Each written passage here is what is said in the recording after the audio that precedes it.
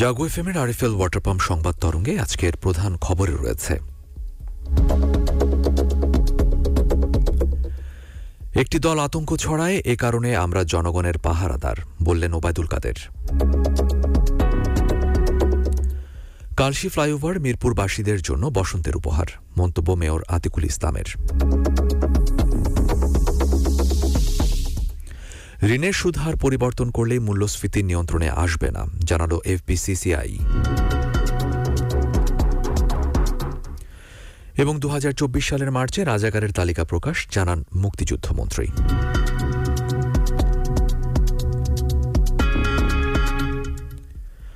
আরও থাকবে বিশ্ব সংবাদ আর খেলার খবর, এসব নিয়ে আমাদের আজকের সংবাদ তরঙ্গ। জাগো এফএমের শান্ত আয়োজন সংবাদ তরঙ্গে আপনাদের সবাইকে আমন্ত্রণ জানাচ্ছি। আমি সায়েম রায়হান। সংবাদ তরঙ্গ আপনারা শুনছেন ঢাকা বিভাগ সহ কুমিল্লা জেলায় এফএম প্রচার তরঙ্গে আর আমাদের ওয়েব পেজ jago.fm-এ। এছাড়াও আপনারা অ্যাপ ইনস্টল করেও শুনতে পারেন আমাদের এই শান্ত আয়োজন। এবারে চলে যাচ্ছি আমাদের প্রধান খবরে।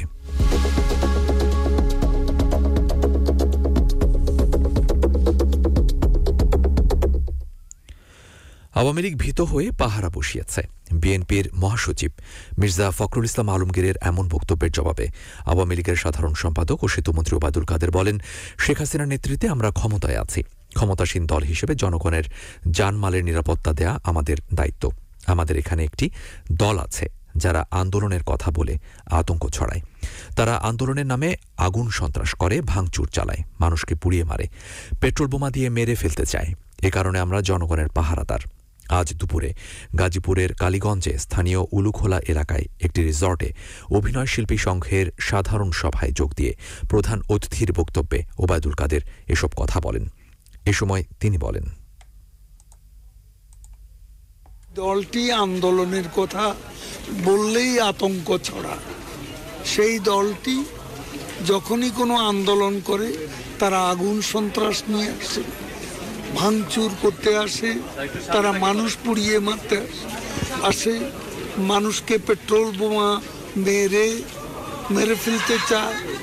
এইসব কারণে আমরা তো জনগণকে পাহারা দেব। যদি বলেন পাহারাদার, আমরা জনগণের পাহারাদার।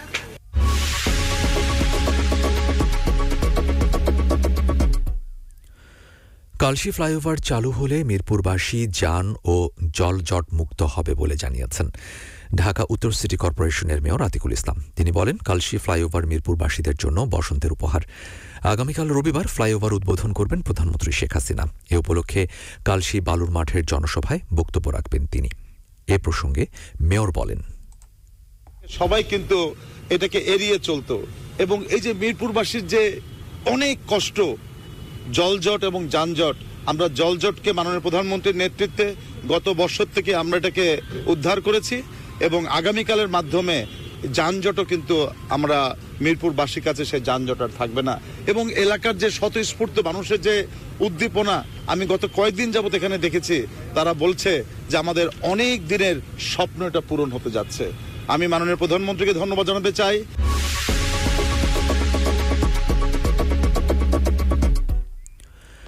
ঋণের সুদহার পরিবর্তন করলেই মূল্যস্ফীতি নিয়ন্ত্রণে আসবে না বলে জানিয়েছেন federation of Bangladesh chamber of commerce and ইন্ডাস্ট্রির সভাপতি জসিমউদ্দিন। আজ সকালে রাজধানীর এক সংবাদ সম্মেলনে এ কথা জানান তিনি। বললেন, গ্যাসের দাম বৃদ্ধির প্রভাব ব্যবসার সব খাতে পড়েছে।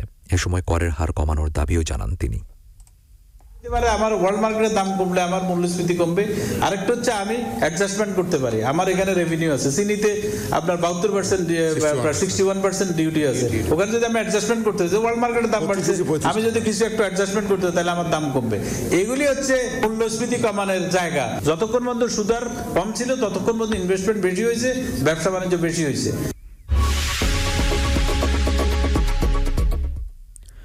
সারা দেশে রাজাকারের তালিকা 2024 সালের মার্চ মাসে প্রকাশের কথা জানিয়েছেন মুক্তিযুদ্ধ বিষয়ক মন্ত্রী আকম মোজাম্মেল হক।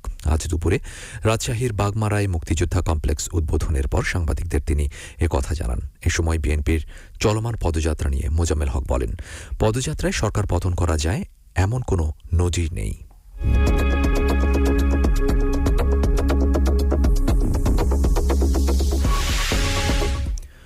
এবারে আন্তর্জাতিক প্রসঙ্গ।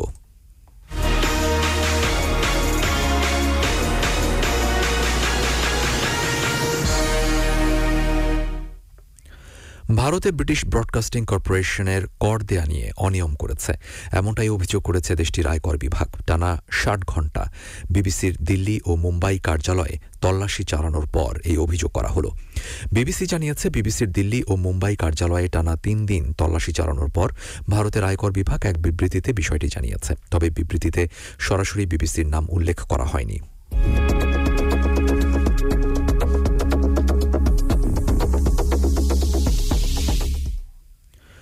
আন্তধর্মীয় প্রার্থনা গৃহ ইব্রাহিমের ঘরের উদ্বোধন করতে যাচ্ছে সংযুক্ত আরব আমিরাত।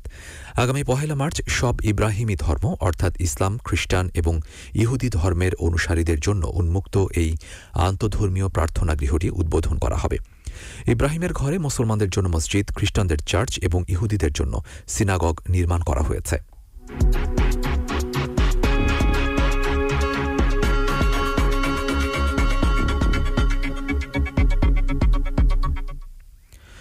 আবারও ব্যালিস্টিক ক্ষেপণাস্ত্র ছুঁড়েছে উত্তর কোরিয়া। আগামী সপ্তাহেই একটি যৌথ সামরিক মহড়া শুরু করতে যাচ্ছে দক্ষিণ কোরিয়া ও যুক্তরাষ্ট্র। তার আগেই ব্যালিস্টিক ক্ষেপণাস্ত্র উৎক্ষেপণ করল পিয়ংইয়ং।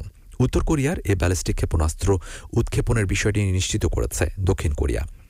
আজ দেশটির জয়েন্ট চিফ অব স্টাফ এক বিবৃতিতে জানিয়েছে, নিজেদের পূর্ব উপকূল থেকে জাপান সাগরের দিকে একটি ব্যালিস্টিক ক্ষেপণাস্ত্র ছুঁড়েছে উত্তর কোরিয়া।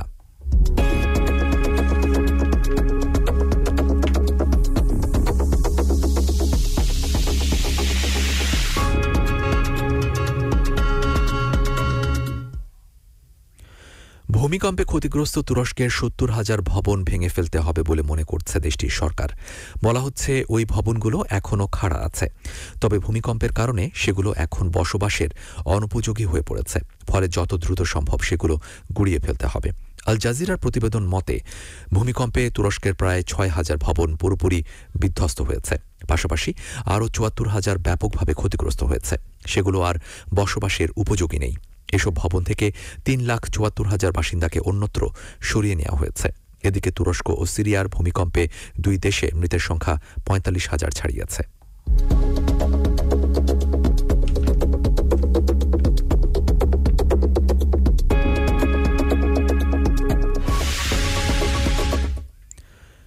এবারে খেলার খবর।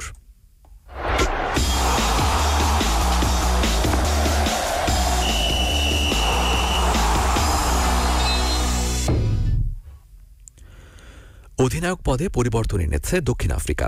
টেম্বা বা ভুমা ছেড়েছেন টি-20 নেতৃত্ব, নতুন করে দায়িত্ব পেয়েছেন টেস্ট ফরম্যাটের। এদিকে কোচিং প্যানেলেও পরিবর্তন আসছে প্রোটিয়াদের। সাবেক অলরাউন্ডার জেপি ডুমিনিকে ব্যাটিং কোচ হিসেবে নিয়োগ দিতে যাচ্ছে তারা। তিনি জাস্টিন সিমন্সের স্থলাভিষিক্ত হবেন।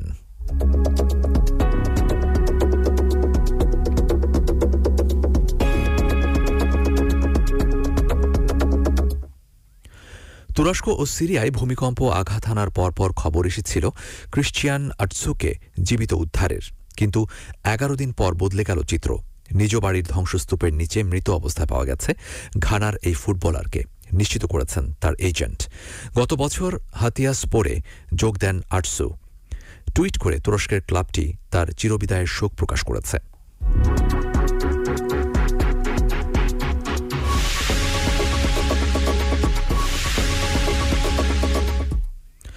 শেষ করছি আজকের আরএফএল ওয়াটার পাম্প সংবাদ তরঙ্গ। শুভেচ্ছা সবাইকে।